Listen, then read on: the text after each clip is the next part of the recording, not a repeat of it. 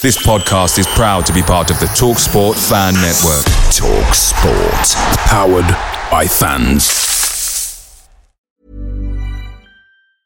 When you're ready to pop the question, the last thing you want to do is second-guess the ring. At BlueNile.com, you can design a one-of-a-kind ring with the ease and convenience of shopping online. Choose your diamond and setting. When you find the one, you'll get it delivered right to your door. Go to BlueNile.com and use promo code LISTEN to get $50 off your purchase of $500 or more. That's code LISTEN at BlueNile.com for $50 off your purchase.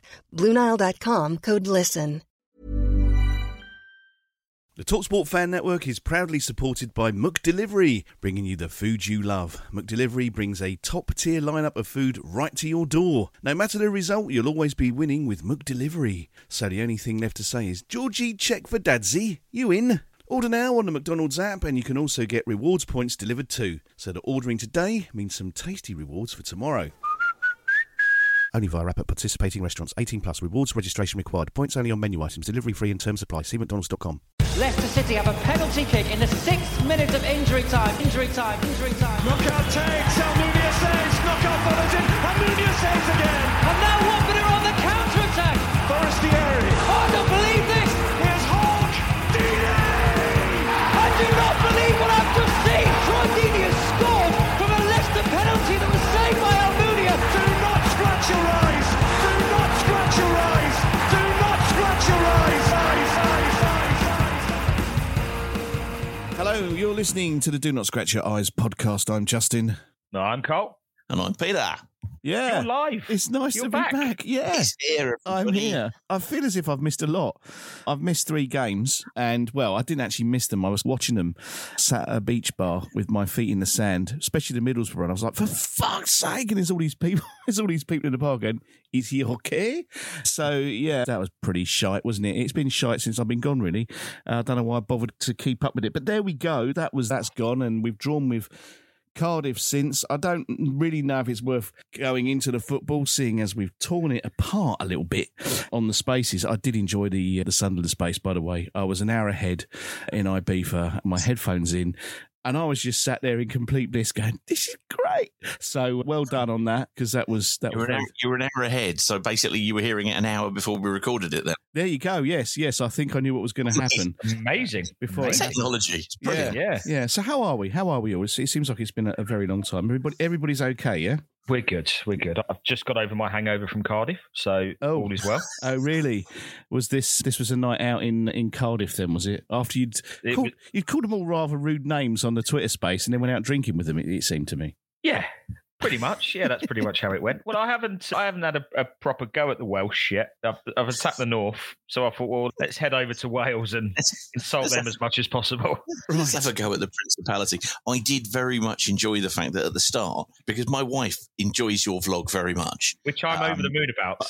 I know. Fine. Yeah, I can deal with that. but she likes Bounty ice cream, so what the fuck can you say? No taste. And I said, and wait for this bit, expecting Taylor to animatedly jump into the grass. You spotted it. Thank you. And then midway through, Taylor does jump into the fucking hedge too. Brilliant. I love that.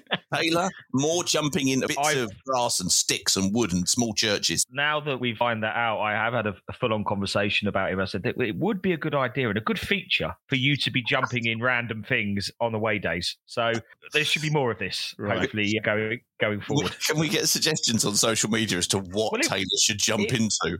It works for the end of the day. We've got a dog that predicts scores. So this is absolutely fine to be asking Taylor to risk his life and safety to jump into stuff for our amusement. Absolutely. I think we probably need to discuss Ben Manga, because there have been some reports that he's off or he's walking or he's been asked to walk. Now, I don't think he's made an enormous contribution from what I can tell during his time at Watford. What do we make of all this? This just seems a bit funny. It seems like, okay, there's an international break. Someone has to be fired. We can't sack the manager because we just given him an extended contract. So let's sack somebody else. That's how it would appear. What do we make of this whole thing? I completely agree with what you've just started there, Justin. I don't think he's really done a great deal since he's been at the club. There's not really much in way of players that he's brought through that we're aware of. I think the whole situation when he came in really depended on there being some finances available to probably bring players in, and that's never been the case. We've gone over countless times the situation that we are in financially, and I just think it was doomed from the start for him. Do I agree with it? I don't know. I probably, because what's he done? What's he actually brought? We look at those players that played on Saturday, and we said at the beginning of the season, after the transfer window, that we're very threadbare and that there's not really a lot going on. So I don't know. I'm not too fussed about it, I think. I just think it's another, like you said, it's another sacking that they've got to do. They must be printing calendars or something somewhere where people in different months that they get sacked. There's got to be some sort of financial benefit for this, because this is surely now another person that's going to be owed money if he's got a contract or whatever. I'm only surmising, but it just all seems a bit daft and a bit stupid to me. Bearing in mind, people have debated long and hard as to what level of contract he had. Obviously, we bought him in from Eintracht Frankfurt. We wouldn't have been the only ones because his stock was extremely high. He bought in players like Bore and most notably Randall Kolonuani, who played in the World Cup final. And he went and got players that I know that we had been in for previous years. So his stock was high.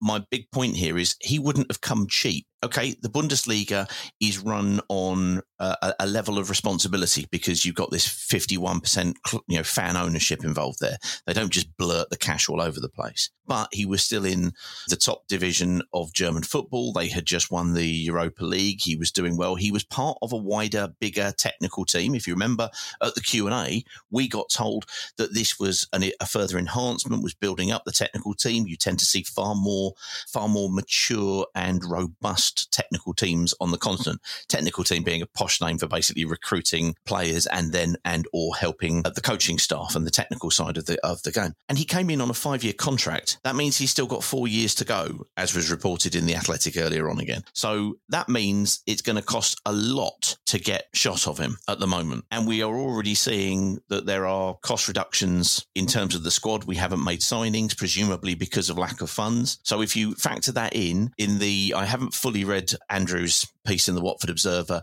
where he released an article about interviewing with Bilic, but Bilic does make reference to Manga coming in, so we'll touch on that as well. But in Adam Leventhal's piece, he mentions the fact that the staff that came with him, the decisions haven't yet been made. Now, because we've also got Helena Costa, we've also got the chap Tonelli, I think it's Raphael Tonelli, so he's got 2 direct assistants, and the suggestion was he also brought in 8 scouts. Now, are they all going? Would they all go? What would happen? Sorting all of this out might well be why we hear rumour was that, as per an agreement on Monday, he's no longer there. He has been fired or released of his duties, shall we say. But it might be the cost or working out the finance or exactly what they're going to do with everything that they've got. They've made reference to the fact that these scouts worked in markets that the Pozzo network wasn't particularly strong in. So they've got to work out what that's going to do. But it's all going to cost a pretty penny. If we go back to the last accounts, one of the things we talked about was the fact that the match day revenue, okay, i.e. all the monies earned by going through the turnstiles and buying whatever it is you buy, chips and beer and your season ticket and your match day tickets as well, all of that was actually dwarfed by the severance payments, which primarily would have been to managers, because we've gone through a few. This, I would suggest, would be probably in a not dissimilar order. I think you're going to have 1 or 2 of those on very good money. I've got no idea what Tonelli's on. I've got no idea what Costa is on. If you think what he's gone in on there, I would have thought that the estimate that I've seen, that £1 million for that whole team wouldn't be the thin end of the wedge. I think that's probably going to be in and around that. So that's a lot of money to try to sort out. That's before we even get on to the question, and this is where I reference Andrew's comment here about one of the things he said was everything was going along quite nicely. He speaks very well about Cristiano Geretta. Everything was going really well. We had the World Cup break and then they came back and suddenly you got these 3 people that nobody knew who they were, why they were there, or what was going on. And it kind of seemed to upset the equilibrium or the dynamic. And that seems to have been something that's been put in. But the fundamental question comes and say, why was this done at a time when did we think we were going to get back to the Premiership at that point, and therefore that Manga might be able to operate at the similar level that he was working at Eintracht Frankfurt, and therefore with us being relegated, he's just gone second tier. I don't know about that. I don't know. Whatever the fact is, it's been It's not been a success. There's been discussion about he was hired in December, and there was talk from around January that it wasn't the right move. There were concerns that quickly. At the tail end of last season, I was having conversations with people because we do try to find out what is going on, but it's always hard to sort the wheat from the chaff, and we don't sit here and go, oh, I know this and I know that, because you're just never quite sure. And that person's suggestion was the fact that they thought it would be a surprise if he saw the start of the season, because at that particular point, it was the question of saying, well, he hasn't got the players that they'd expected him to go and bring in. Whether or not that was he got players and they weren't affordable because of the change of circumstances, i.e. we're not up in the Premiership, we're having to reduce the cost, or whether or not they must have known that it was a realistic possibility. I don't think at any point last season did we look odds on to go up. Then basically they brought him in. Basically, it's not been what they've sold him on the tin, and now he's sitting there going, well, don't know. Either way, it's a bad fit, and the best thing is for everybody to go there each way. The concern is going to be, whilst we are already in financial dire straits, how exactly that gets sorted out. This comes down to another recruitment fuck up for me, though. Yep. It's just the same shite all the time. If it's not playing staff, it's managers, and if it's not managers now, it's even the bloody scouts. What next? The tea lady's going to get the boot because she uses PG tips instead of Yorkshire. It's bonkers behind the scenes. There's one other thing to factor in. Sorry, I meant to talk about this. Was, if you remember, about 2 weeks before Rob Edwards got given the shove, Cristiano Giuretta was reported to have gone. Oh, yes. So let's not pretend that this is absolutely signed, sealed and delivered until we know it's done, and it's done. From what we can tell, he's gone physically, metaphorically and otherwise, and they're sorting out the rest of it. That's from what I can glean. But that has been the case before. A technical director was going and they decided to come down the other way and release the manager. In this particular instance, one of the things the suggestions has been, but I haven't read this yet, so we'll get there, is the fact that for certain, Slaven Bilic rated Cristiano Giuretta. He calls him professional. He says he was there. He talks about Gino Pozzo being in and around the club before the World Cup thing, but then he had an operation. If you remember, he was walking around in a cast for a while. I presume those two things are joined together. But suddenly it was Ben Manga who was going to be in and running things, and therefore it was different. And that kind of does coincide with the reports that I'd heard back in and around then, which was that Ben was coming in and having almost like a watching brief to work out what was going to be going on.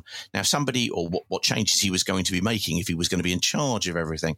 However, it also said that when he was recruited, his roles and responsibilities weren't yet sorted, weren't yet agreed. Wouldn't it have been nice? Wouldn't it have been nice to have had an organisation chart? The biggest question that was asked at the Q&A, which we are still haranguing the club to get, and have been told that it is in order and it will be coming at some point, but we have kept pressure on that to try and understand where it is. If this has been actually an undercurrent for a little time, that might be why it's been delayed. They don't have one, Peter. Otherwise, they could show you it. No, they're busy trying to draw one up. Well, no, that was the answer in terms of the discussion that I had, or two discussions I've had, was that, yes, it has been drawn up, but quote unquote, there was a couple of pieces that still needed to be and it was like, but hang on, they probably asked somebody, they're probably paying somebody £20,000 to draw it up. But fleshed out how? Either they know who's at the top and how that flows, or they fucking don't. What needs fleshing out? You must have one, surely. Of course. But the point was, okay, fine. We asked the question, where's the roles and responsibilities? Where do the demarcation lines lie between Cristiano Giuretta and Ben Manga? And the answer is they fucking didn't. They hadn't sorted it out. They hadn't worked it out clearly. Right? It all, because that was from January.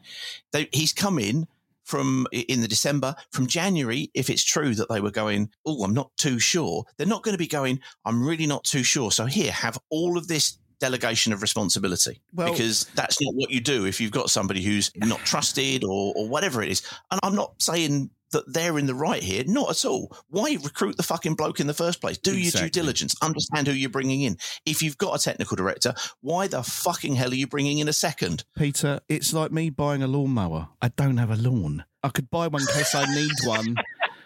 in 10 Just years. in case. Well, I might see one that's currently very cheap and think, well, if I ever own a lawn, that might be a handy thing to have, but I ain't got a shed to put it in because I ain't got a garden. It's just fucking stupid, if you ask me. I'm going to... No, it is. It's like going out and buying 12 radiators because you believe there may be a shortage soon. Absolutely. Yes, exactly that. Well, before we move off at this subject, Alex King has asked, who'd make the better technical director? Peter, Justin or Carlos? And he's put in brackets, we are hiring. That's fucking easy, isn't it? That's me, clearly. Is it? What are the roles and responsibilities? Which one are we? Are we Ben Manga or are we Gioretta? Are we putting cones out? No, we sure. I'm good at getting sacked. I've done it loads of times, so I'll be fine. Okay, all right. We're nominating you, Carlos. That's easy.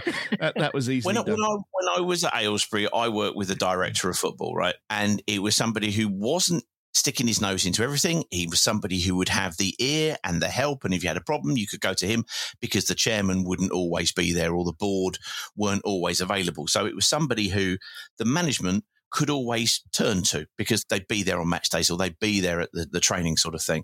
And he would also look at the totality of the club. So this was a non-league. This was one below this would be the equivalent at the time of what is now the Conference North. And so he would look at the club and he wouldn't just look at the first team. He would also look at the reserves and the youth and the development sides as to how things come through. And I'm not entirely convinced we have ever had that. Technical director seems to have been very heavy on recruitment rather than strategy. I would suggest that we have had a complete absence of strategy. If you look at when I asked why bring him in the first place, the only answer I can come up with is the Pozzo network for the last few years has been fucking broken. Refer you to the Ecuadorial second division statement by Pete Fincham, box ticked, right?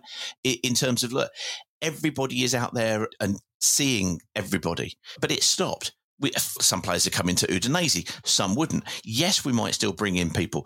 At the Q&A, Estupinian and Yao Pedro were mentioned because they've then gone to Brighton, who are seen as the great and the good, etc. Fine, get that completely. But if that is still working, why do you bring in Ben Manga? You bring Ben Manga in because what you're trying to do is put a defibrillator to the heart of the actual whole player recruitment, player trading thing. It weren't working. We weren't bringing in fresh young players who would suddenly step up and work and play very well. We certainly couldn't do it on the budget that we've got. So my honest belief is that Ben Manga was a roll of the dice to try to see if they could actually just find alchemy once more, turn base water in, or base material into gold, and just go, oh, right, we've really got somebody. And if it comes down to one person, it ain't going to work because he's going to get recruited in the same way as the whole idea about this kind of your manager will get recruited in the same way as people pointed out the fact that if we brought back in Elton to come and work or to come back and own the club, it's all on one person. That's a single point of failure. Yeah. But that's what I think it was. It wasn't working. It hasn't worked for some time. And that was what they were trying to do. I think the Elton question, I think, was answered by Pete Fincham on the Spaces the other day. If you haven't heard that, check that out. But again, the man's nearly in his 9th decade. Is he going to want to get involved in a football club again? It's silly, and he's done it twice. There's no guarantee, even if he did take it over, he could pull a miracle out and do it a third time. Let the man retire. Let him enjoy his retirement. Elton is not the answer, in my opinion. The next question comes in from Simon Parkins. He says, how bad would a Gino action actually have to be for the phrase, be careful what you wish for, to become redundant? Anyone want to take that? I think what he's saying is, have we not reached the end of the line now with Gino? Or is there something else worse that he could do to our club where we can no longer use the phrase, be careful what you wish for? Look, I think if we were to be relegated this season, there's definitely a thing for change. I witnessed something Cardiff at the weekend where there was a decent sized group singing anti-Pozzo songs. I want to pick you up on this because a lot of people have been saying on social media, particularly on our Twitter account, that there was no such thing. I never heard it. I haven't heard it. That didn't happen. Tell us what you heard on this. So half-time outside, they open it up for the smokers. Not that I am, but strolled outside. A group of lads came to speak to me, and on the far side of that car park, there was probably, somebody asked me yesterday, how many was there then? I was like, well, I didn't ask them to put their hands up so that I could count them, but... An estimation would do. Yeah, anywhere from 50, 75, something like that. something around that sort of figure. But singing "Get Out of Our Club," Pozzo, "Get Out of Our Club," and it got a burst of, a little bit like any other song that would, the Luton songs and things like that. It got a burst of the majority of people that were out there singing it. Now, I've got no benefit in whatsoever by making this stuff up, and I know what I heard, and we've got people that were involved in that chant on the vlog coming on and saying they want Gino out. So there does feel like a turn in the fan base again. There does feel like a little bit of infighting again. There was a guy that really took a dislike to me and Taylor. And I said to him, I said, what have we done? What's your problem?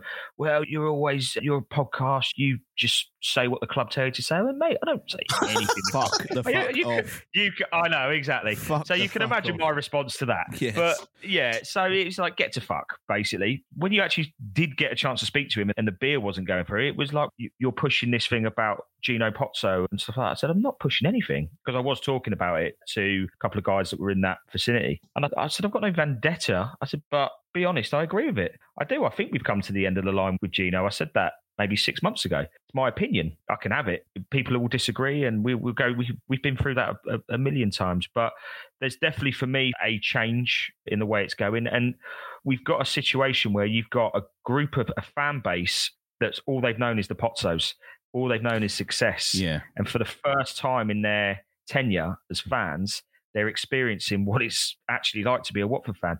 Us three sitting around here, we've seen it far worse. Yes, far worse. The third cycle of this now, isn't it? Really? Exactly. Yeah, exactly. So it's slightly different for me and you guys and a lot of Watford fans. But I think for the younger bunch that really do seem to be pushing now this G, and I know there's others. Don't get me wrong. I don't want to be ageist, but there seems to be a group really forming. So what you're saying there, Carlos, is it's the young smoking demographic that are really the ones. No, they're not even smoking, Peter, because they're all on these. They're vaping now. They're not even smoking. Vapors, there you go. Pozzo out and the smell of strawberry smoke. Lovely. Yeah, I can picture it now. I can picture it.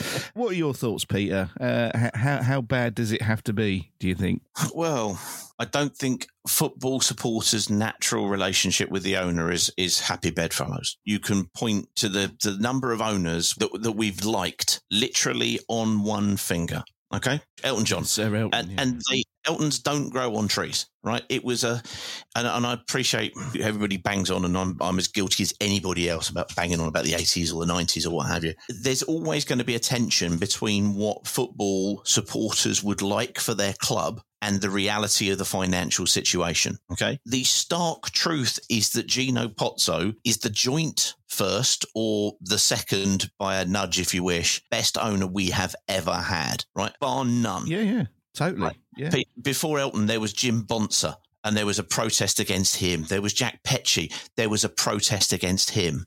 Okay. We know Graham Simpson and Mark Ashton, a very curious use of the word ring fence, which basically meant, sorry, we didn't ring fence it. We spent it on other shit, right?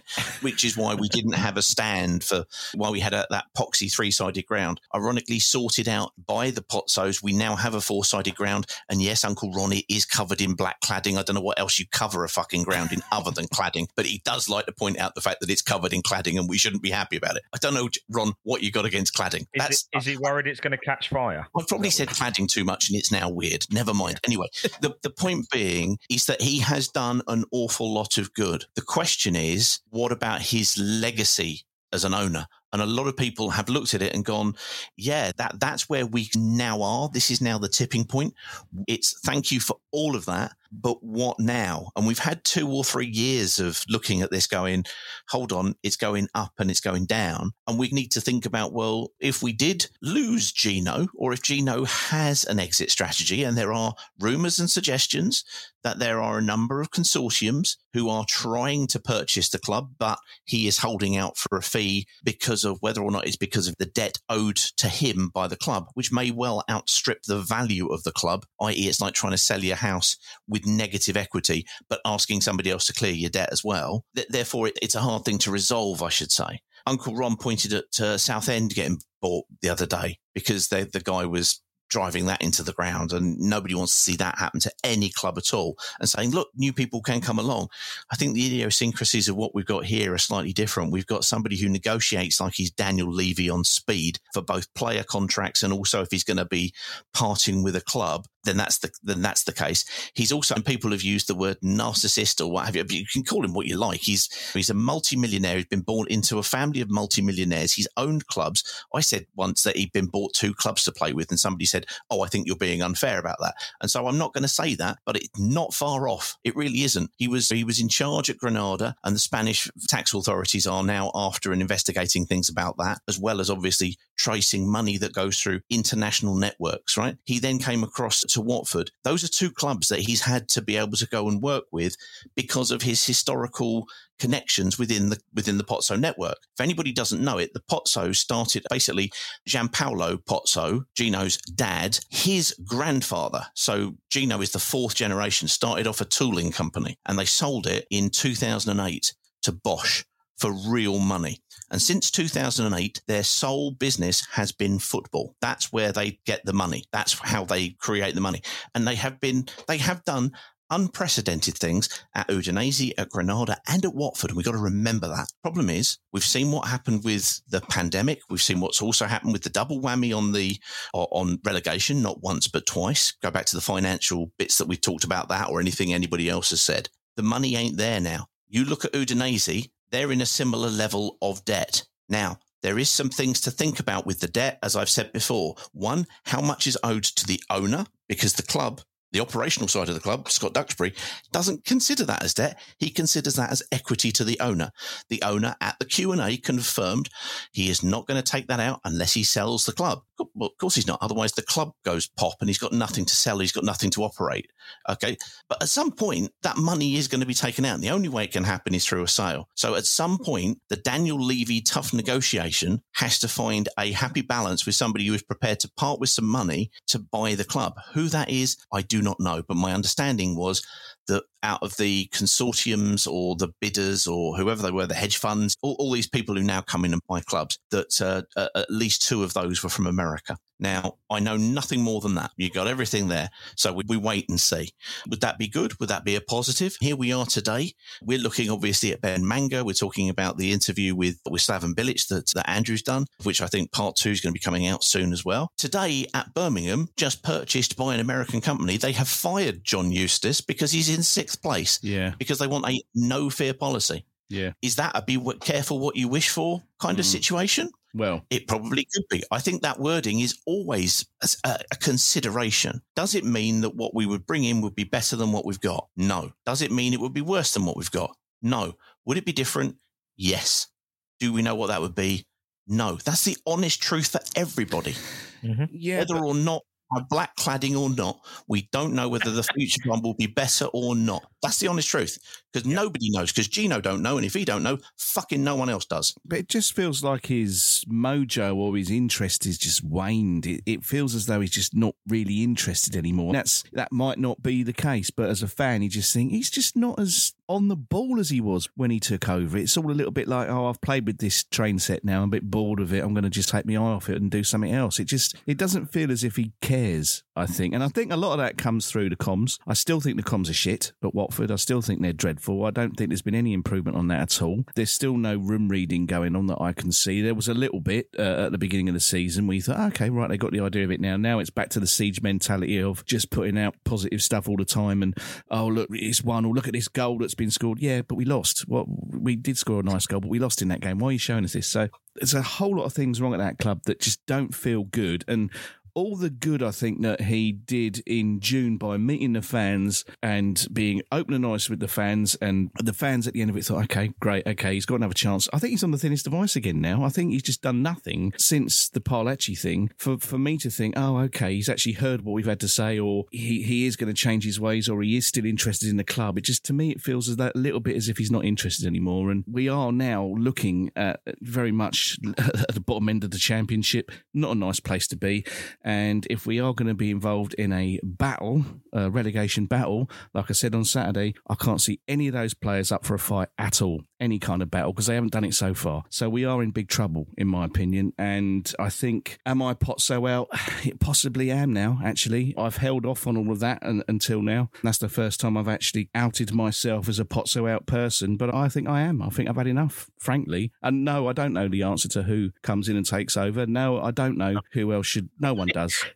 Peter would ask you that. Well, that would be the next question, wouldn't it? So who do you want then, Justin? Well, yes, I've been down this path before. That's why I'm heading it off now. I asked you what footballer we'd want to sign at one point. You went, well, I don't know that. What, you want names? It's like, no, I want you to draw a graphic description of them using your thumb and a chart. It was like, look, there's two things out of that I just want to cover off, because a number of people have said, oh, well, of course, he pulled the wool over your eyes with the Q&A. No, he didn't. He said he wasn't fucking changing. I'm really sorry, and I really wish everybody could actually have heard it, genuinely. No, I know he said that, but it was almost like in the room a willingness to go, oh, well, we've seen the colour of your eyes now, we've seen the whites of your eyes, and we've seen you face to face, and we're not going through various portals and walls now, we're actually in the same room. Yep. So that's what I was trying to say, not that he was going to go away and change. No, I'm not saying that. I'm not saying that you have suggested that, but I have seen suggestion that with this, and it comes out, oh, crikey, once a week, and you go, oh, fine, fair enough, if you think that's fine. But at no point did everybody go, oh, well, we've had our tummies tickled. We sat there aghast as he said, no, we just need to get the manager right. We've just got it wrong 20 times consecutively. Yeah. And you go, well, surely one is unfortunate, two is careless, and what the fuck is 20? It's homicidal. But they said, no, this is it. And then they were so enthused over Val, and they've actually stuck with him, in fairness. The word in fairness is doing a lot of heavy lifting in that sentence, I grant you. So there's that aspect. There is another thing that I think we have to factor into with Gino, is that this year has been the year when there has been the most protests, the most objection to what it is he is doing, because it's just slowly ramped, and there's been nothing to hold on to reverse that kind of projection. Something else to consider, I mentioned that Dnsye have got debt. You know what happens when you go out and it's really cold, right? Do you know what gets cold first of all? Your feet and your hands. It's your extremities. I'm glad you said that, because I was going to say something else. Okay, fair enough. Well, that may still be classed as an extremity for you, Carl. He's not wearing pants. That's the thing. He doesn't wear pants. The point is, what happens in distress is that the blood basically contracts around the major organs. It protects the core. When everything's going tits up, where do you think the money's going to go back to? It's going to go back to Dnsye. It's going to go back to Dnsye. Gianpaolo Pozzo, third generation from his grandfather who started off this firm, he was the one who bought Dnsye. He is now in his, mid-80s? How long do we think it's going to be before the torch is passed across to Gino and his sister, who also has things that go on? Maybe that is the case. It would make no sense, and I've said this before, to sell the club if he thinks he can get it back into the Premier League, right? That's what I think he's holding on for. Can I get it back into the Premier League? Because if I can, it's worth pots and pots of cash. Not this year. In the Premier League. Not this season. He would have to sell it in the Premier League. That's where he'd get the most money. Absolutely. The time to have sold the club was in May 2019. That was when he should have sold it. But of course, hindsight is 20/20 for everybody. Instead, we got carried away. We turned round to the squad and said, no, you're not going to have those bonuses for getting to the FA Cup, for no apparent reason other than, I don't know, greed, I would suggest possibly. They just didn't want to pay them. That I can't think of any other reason, because you got the money from the cup run all the way through. We'd finished our highest in the Premiership. I think we finished 11th, but at one point it looked like we might get 7th or something like that. But It was a very good financial year. It was not the year to be doing that. And instead they tried to keep people, and everything went tits up, because suddenly you got players who had signed for Watford on the understanding they were a stepping stone club. And be honest, we are that. That's what we are. We look at players and go, oh, well, Richarlison wants to go, then fucking let him. You go, yeah, fine. But growing up in Brazil, it's very doubtful that what he really wanted to do was play in West Watford. Chances are he probably wanted to play in the Champions League or what have you. You have to accept that we were doing that. And the problem was with that, it stopped the conveyor belt moving. It stopped the conveyor belt moving, and you suddenly got players of really good quality who weren't going to go that extra yard. Suddenly Capoue was, people could go into the injury treatment room because they weren't really rushing to get out. What's the point? They're not going to get that. Dukes wanted to go off. So we gave up a 50 million offer from, I think it was 50 million euros from Paris Saint-Germain, exactly, which would have been an absolute amazing move for him at the time. Instead, we get 22 million from Everton. Like I say, hindsight is 20/20. That was the time to do it. Experience is what you get immediately after you needed it in the first place. I think Gino would look at that now and go, if I could just get us back in, that would be the time to move it on. So the final part to this then really is a question from Jason Rose, which is the current predicament both us and Dnsye are in concrete proof that the Pozzo model that served themselves so well for decades is dead? dated. It's definitely dated, isn't it? I think Peter covered it off a bit ago. Everybody's doing what we were doing in terms of recruitment. They're all doing it now, if not better in some instances. But there's no real, you just said it, conveyor belt. There's no conveyor belt of players coming through. So yeah, what we had when we look back to when they first came in that season, I remember going down to Selhurst Park to face Crystal Palace and Vidra putting on a show. But there was players that you were like, who there? Fucking hell, were this lot? All that pre-season, there was players everywhere. We had more players than Playerville, wherever that is. But it was just chaos. It was chaos. Yeah, another great metaphor from Carl. It was chaos, but it was good. It was exciting. It was different back then. And, slowly but surely they dwindled them off and kept a steady hand of players there. But that's not there anymore. That we can't use the Loanford way of doing things in the Championship anymore. The FA saw that we couldn't do it that way. So it's very different, I think. I don't think there is a plan B for the Pozzo model. That's the problem from my side. Well, look at in answer to the question, I think I've already said the network, the scouting network appears to be broken. It doesn't seem to be identifying or bringing in the number, quantity or quality that it was once able to do. If it wasn't broken, why bring Manga in? That's the only reason I can see, was that it was the fact that it was an acknowledgement that it wasn't working and we need to press. As I said, we need some kind of direct heart massage here to keep this fucker going, right? That's how I think it was. I think it was a roll of the dice. I think it was a Hail Mary call, whatever you like, and it didn't work. And they brought somebody in who is like not a fish out of water. He's been operating in Germany. He's been operating in, quote unquote, a number of markets where we do not have great coverage, according to Gino. That suggests that network wasn't working because we were, great, we can patch that up with some stuff. So that particular part isn't working very well. A number of clubs are going through financial difficulties. All of the money at the top of football is at the top of football. There's very little coming down as ever there has been. There's always a direct requirement to, can we keep all the money at the top?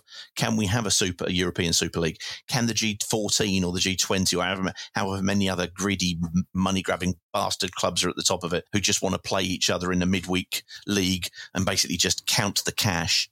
It's not coming back down here. In order for this to operate and to operate well, we need to be able to compete and provide a stepping stone to those G20 kind of clubs, those top clubs who are going to pay good dollar.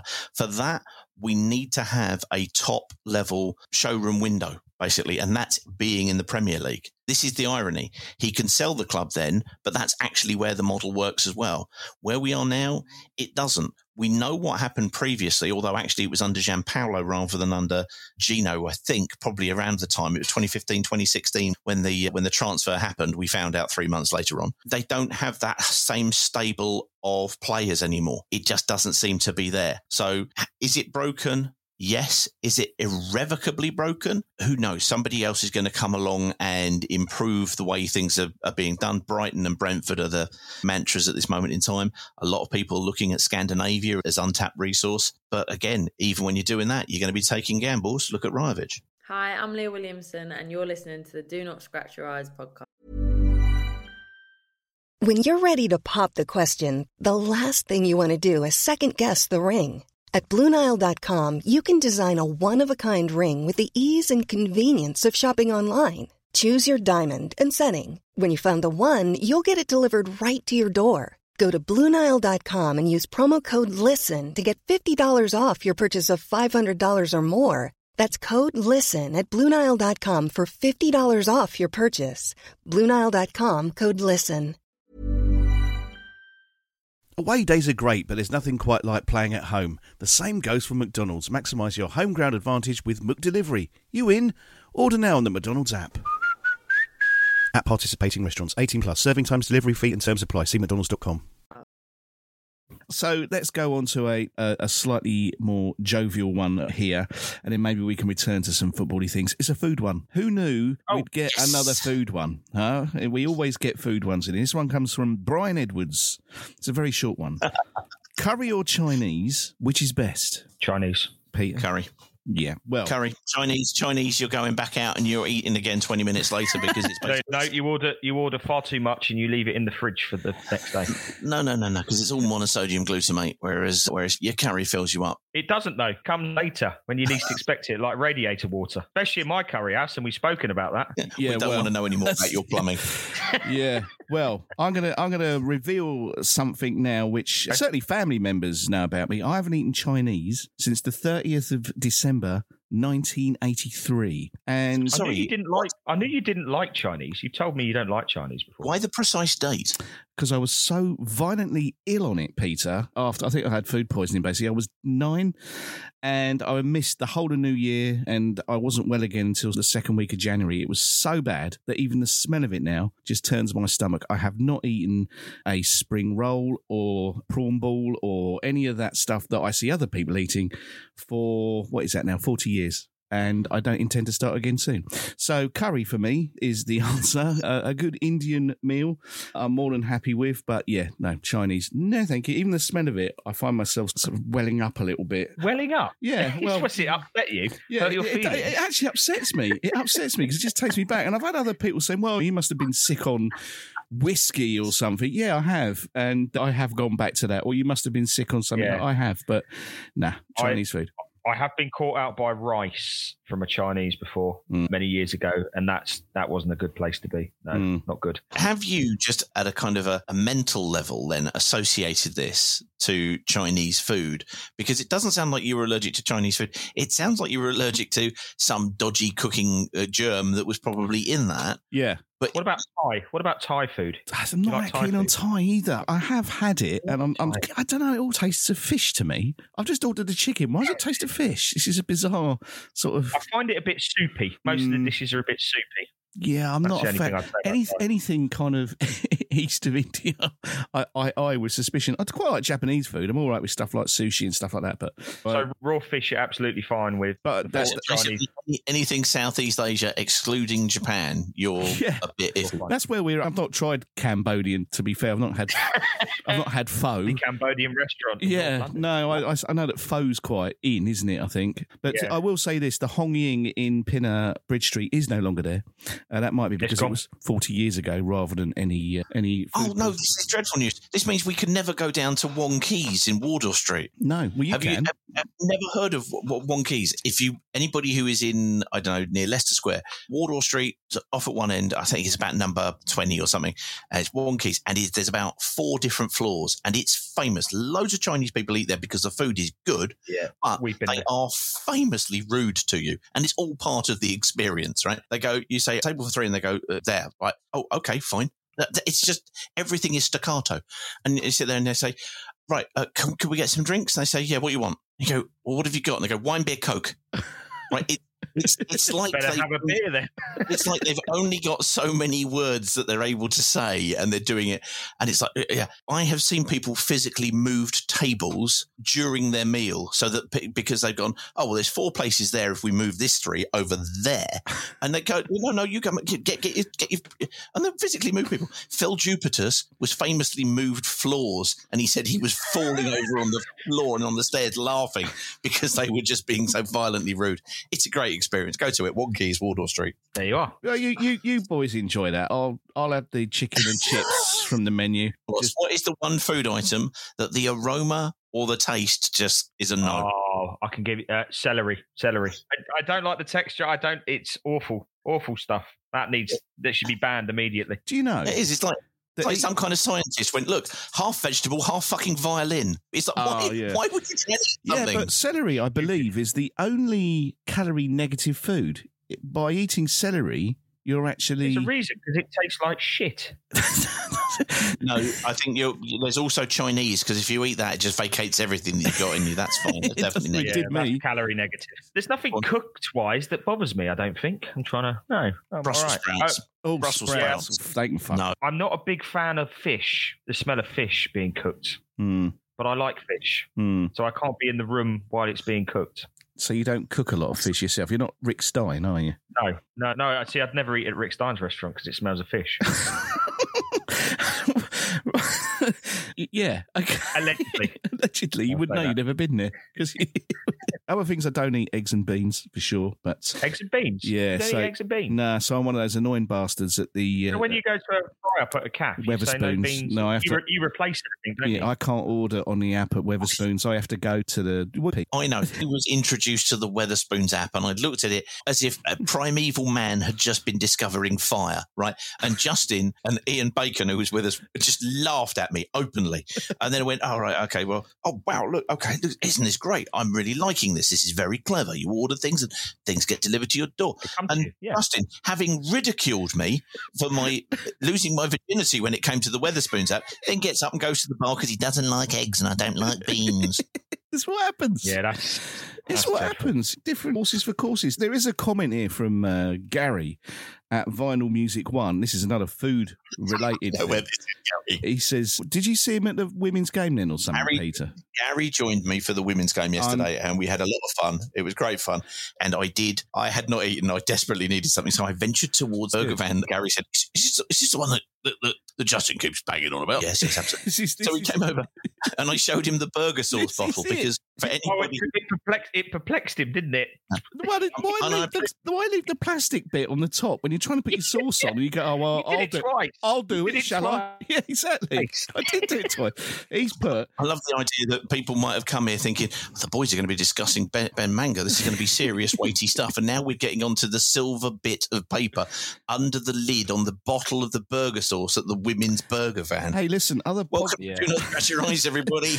Gary says, "I can confirm that after Justin bleated on and on about how furious he was that the burger van at Grosvenor Vale left that bit of plastic on under the lid of the burger sauce, they've taken on board his feedback and corrected the issue. Allegedly, someone got the sack." Now, I don't believe that for a minute. I don't think that's what's happened. But yeah, it's nice to know that these things get remembered, because until you reminded me of that, Gary, that's something that happened in December and I'd totally forgotten all about it. This is clever now, because this is a combination of both the football and the off-field goings-on and food. Ooh. And it's been sent in by Mikey Abrahams. He says, first of all, Costa order.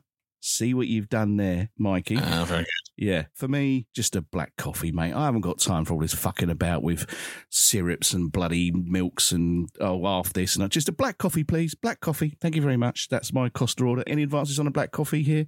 I like a cappuccino. You like a cappuccino? Yeah. Bit of frothy milk, bit of chocolate on the top. Yeah. That's me good. Peter? Yeah. A latte. It's like a cappuccino, only with the air taken out.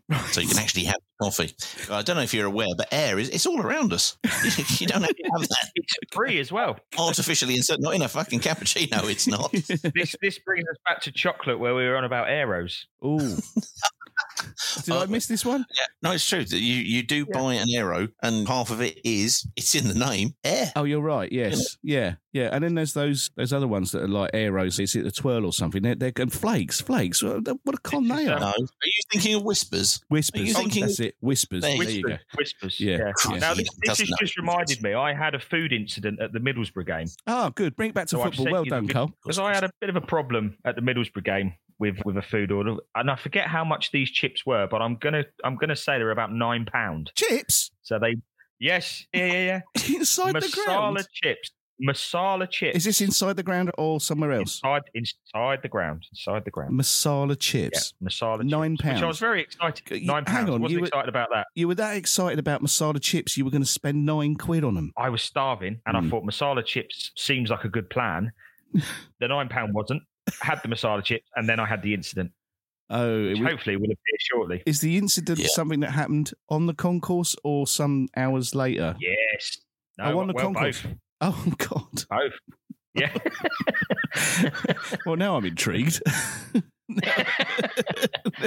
now I need to know the details. So, come to get masala chips and curry sauce. If you like your chips cold and your masala sauce nearly frozen, this is the place for you. Got to be done. There you go. Oh dear! Did you not ask them to run it into the microwave or something afterwards? I politely asked for my money back. Did you get it? Was it? I was polite. It was accepted. I had to get unpolite to get my money back. Oh, did you? Did you? Where did you get this from? Was this under the Upper Graham Taylor? Upper Graham Taylor, which has now become this food court. Yeah. Well, I have to offer balance, therefore. In Yes, this please do. Because that used to be a chicken place, and every time you get there, the bloke would be cutting out the chicken. He'd say, "Don't worry, it's not bloody. It's just the colouring." And you go, "Oh, okay." I'm not so sure. Don't get me wrong, it was okay. It was nice. And the new guys there, it's kind of Bengali. They also offer masala chips, and you can go like chicken tikka stuff with mint, and that's been very good. I have to say, that's been good. Down the far end towards the Rookery, which I think is where the old chicken place has moved to. Oh right, okay. Well, it's still there because I was going to give that a whirl because I thought, well, what's better than cold frozen chips? Cold chicken, bloody chicken. Would be the next thing to try. Yes. Well, I'm definitely trying not to purchase stuff in the ground. One, because it's just so dreadfully expensive, but secondly, because as people have said, at what point do you turn around and keep throwing money at, and I accept that some of these are guys at concessions who've already bought them, and they may be individual and private, but people have been saying, well, let's limit the amount that we put into Gino. Does that help overall? God knows, who knows. But so when you do see me eating, I'm being a colossal hypocrite per normal. Well, the next part of Mikey's question was manga of choice. Now, I think he's referring to Japanese animation there. What I know about Japanese animation, I could write down on the back of a matchbox. Does anybody have a favourite manga film? We move on. Appreciate that. Thank you. Favourite butterfly is his next question. I'm going to say a cabbage white or a red admiral because I don't know any others. Red admiral. It's got to be a red admiral. There you go. I don't know any butterflies. Do you not? Or the blue ones on Mrs. Uretta. That's the blue ones that cover Mrs. Uretta. Yeah, I like those ones. That cover her butterfly. Yeah. If a train leaves Watford Junction at 9 a.m. Huge flapping wings, those butterflies. If a train leaves Watford Junction at 9 a.m. heading for Crewe, which is around 160 miles away, travelling at 80 miles an hour, roughly how many ex-Watford managers are sitting in the third carriage? That's one of those philosophical questions. Yeah, exactly. It's a great question. It's a good question, isn't it? Let's have one more question because I'm a bit conscious of time here. This comes from Gary Janaway, who I used to be a ball boy with back in the day, Mr. Janaway. And who was an excellent Neil Cox clothing thief, if I recall. He was. It was either him or his brother Lee. I can't remember. It was either him or Lee. Well done, the Janaways. Do let us know if you manage to successfully steal any more Watford clothing. It's brilliant. I love that. It's also one of those guys that when I was a ball boy, you know those things they have around the pitch, the microphones that look like sort of old English sheepdogs? They point them at the pitch. You know what I'm on about, right? Yeah, I know what you're on about. Those shaggy microphones, yeah. Microphone with a windshield. Yes, it's like, yes, you're right. I remember him whistling into one and then patting it hard and seeing a bloke ripping his headphones off 50 yards away going, fucking hell. That was another one of either Lee or Gary's jokes. I don't know which. Anyway, Gary says, how about how bad Hoot is worse than Joe McLaughlin, Keith Dublin and Mark Morris all standing on one leg? So I don't think he's a big fan of Hoot. Hoot. Oh, well, that all depends on which leg they're standing on, because McLaughlin was right-footed. Dublin was, no-footed most of the time, but right-footed. And who was the other one? Oh, Morris. Mark Morris, yeah, who I vaguely remember back in the day. I thought in the end Mark Morris won the Watford crowd over. He was probably one of the few. I know he wasn't with us for very long because Bassett whipped him up to Sheffield United, but he wasn't ending up being too bad. And it depends what leg he's standing on, because if they're all standing on their right leg, then Hoot has them all ends up. If he's standing on his left leg, then Hoot's fucked, basically.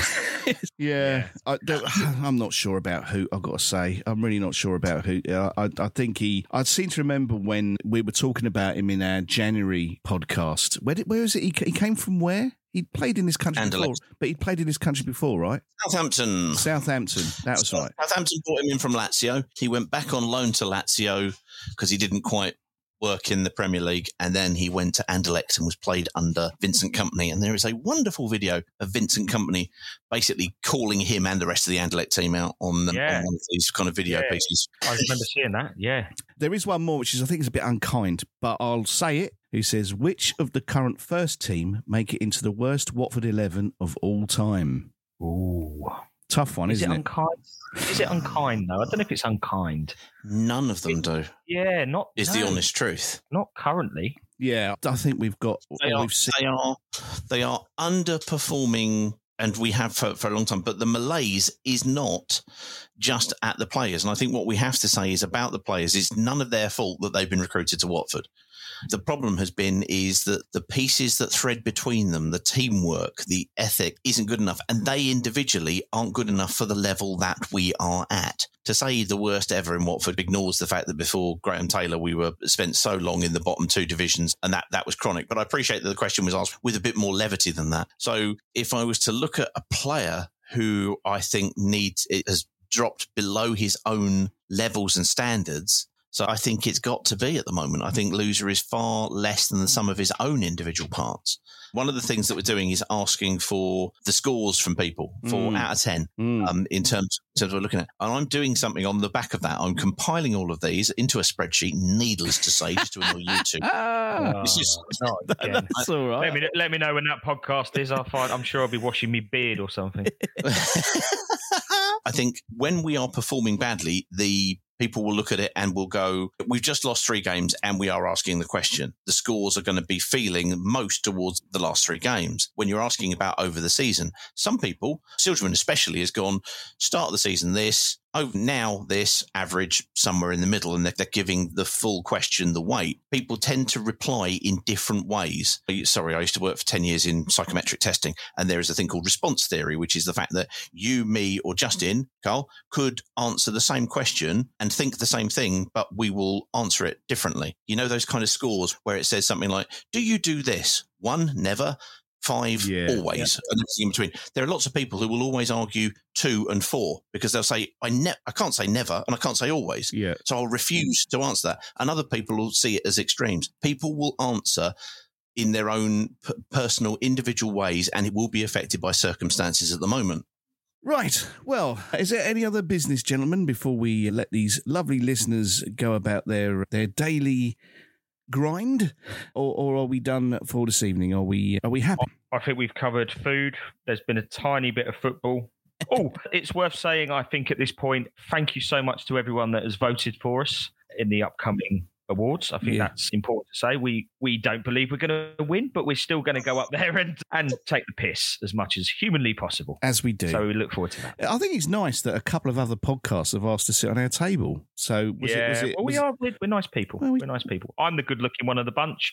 Peter's just stop this brains of the outfit. Just stop it now. Just stop this analogy. The bronze god. Yeah, you are. Just stop this analogy immediately because it's only going to end badly. Yeah, no, absolutely right. That is a very nice thing to have happened. There is a really good episode of our podcast that we released today that is actually pinned in Spotify now, which is like a greatest hits, if you like, or some clips which when you sent that across. Yeah, when you sent that across, I got to Ibiza Airport what I thought was a reasonable time to drop my bag and get about my business. But because there's only 2 desks there. Is that a euphemism? No, it's not a euphemism, no. Because there's only 2 desks there, they were busy checking in another flight and they didn't want to see me for an hour, which I thought was a bit unkind. So I had to kill an hour, and as if by magic, this thing pops through on my WhatsApp and I think, I'll have a listen to that. And for 20 minutes, I was laughing my bollocks off at some of the stuff that was in there. That George Kirby question will never not be funny. That Roy Hodgson impression will never not be funny. Impression, it will never not be funny. That will never not be funny. Good. And there was various other bits in there as well. You doing doggies with Jade Bradley at the end as well was just brilliant. So if you haven't heard that, it's pinned in our Spotify. It's to do with the international break, isn't it, the title, Peter? Yes. It's, I can't remember. Oh, because we're already bored. Because let's face it, we're going to be doing some shit over the next couple of weeks, most likely, because, there's not going to be much to moan at. No, exactly. So if you want to just spend 20 minutes listening back through some of the things that have certainly made me laugh, there we are. Unless we have anything else. Well, there was one question in there, which was, can we just calm the fuck down? And I think it's only fair to say that a lot of people, and we go back to the conversation that you had on Saturday, Carlos, a lot of people aren't on social media or aren't on Twitter, and it's important that we recognise that there are a lot of people who don't necessarily agree. And I appreciate, this last 6-7 months, there's been a couple of occasions when we've been accused of having an agenda, which we still haven't sorted out what that is. We really need to get that done and dusted. Well, it is. Once I know, I'll let you know. And we've been accused on occasions of being an echo chamber, which is COD, bearing in mind we just say, look, everything you want to come in and say, please do.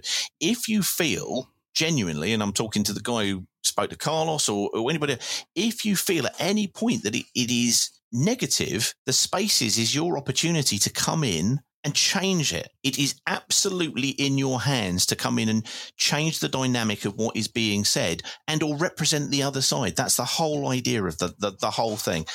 We try to balance it out as much as we can, but not try and influence anybody else's position. The only thing we keep saying all the time, I keep saying all the time, is just don't be offended that somebody else thinks something slightly different. It really doesn't matter in the big hill of things. Football is vital, but it's not just the football. It's, as we've said before, it's whatever that football experience means to you, your relationship with your club, what that means to you. Doesn't mean that somebody else is right or somebody else is wrong. It's exactly like when we were talking about answers on 1 to 5. People will have a different way of doing that. People will have a different perspective on what they're doing. All we try to do, the only consistency in all of this hodgepodge of nonsense, is we always try and have a laugh no matter what. Because otherwise, well, is the alternative better? No, not necessarily. It doesn't mean you can't come on and have a moan. It doesn't mean you can't come on and say whatever you think. Because I do think that fans' opinions matter. I do think that fans should be able to say what they feel. And I think other people should be adult enough to deal with the fact that other people have other opinions and they might articulate them in a different way. Don't worry about it. Come on and say your piece. So really, those are sometimes the best calls when somebody comes on and says, well, this might be a bit contentious, but, and then they say something that you just go, brilliant. Absolutely fantastic. Yeah. It genuinely is, and especially the Spaces. And also when we're asking questions like this, that's why I wanted to come back to Peter's comment, which was, can we all just calm the fuck down? Yeah. The most important thing of all is that we have a football club to support. And it doesn't matter, to be quite frank, what fucking division it's in, right? It doesn't matter at all because it's the journey, not the destination. All of those Wimbledon supporters who quite rightly felt absolutely ripped off as Franchise FC and MK Dons literally stole their club, still love the journey of the Phoenix that came back up and got back into the same division as those guys and is now back at Plough Lane and all of that. It's the journey. It's not just the destination. Every time we do a Spaces, it is just catching that moment at that time and that reaction to normally that game or whatever's going on in the club at that particular point. But for a lot of people, they just like to go along and watch the game, enjoy the game and then come back. Just chill. Yeah, no, absolutely. Nice. Time to let everybody go, I think, because it's been an hour and 20 minutes since we started recording this. And you're thinking, hang on, this podcast's only an hour long. You should have seen what we cut out. Anyways, we are going to be back soon. We'll be doing some other nonsense very soon. Don't worry about that. We do, gentlemen, have to go to an outfitters at some point to hire suits. Do that together because I think that's a vlog mode.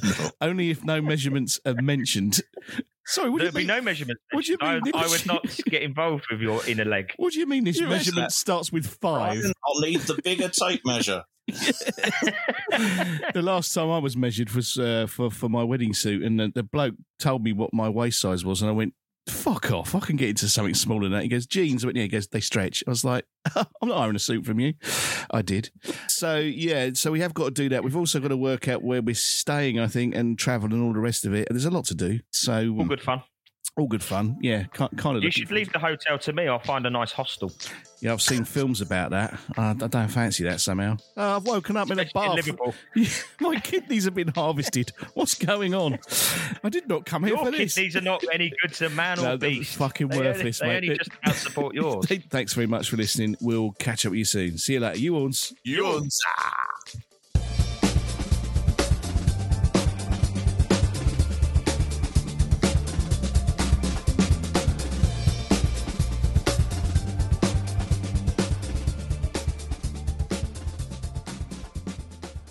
It's the 90th minute. All your mates around, you got your McNuggets share boxes ready to go. Your mates already got booked for double dipping, and you steal the last nugget, snatching all 3 points.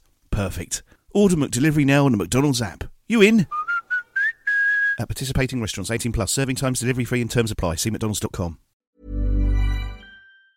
Even on a budget, quality is non-negotiable. That's why Quince is the place to score high-end essentials at 50 to 80% less than similar brands. Get your hands on buttery soft cashmere sweaters from just $60, Italian leather jackets, and so much more. And the best part about Quince, they exclusively partner with factories committed to safe, ethical, and responsible manufacturing. Elevate your style without the elevated price tag with Quince. Go to quince.com/upgrade for free shipping and 365-day returns. This podcast is proud to be part of the TalkSport Fan Network. TalkSport. Powered by fans.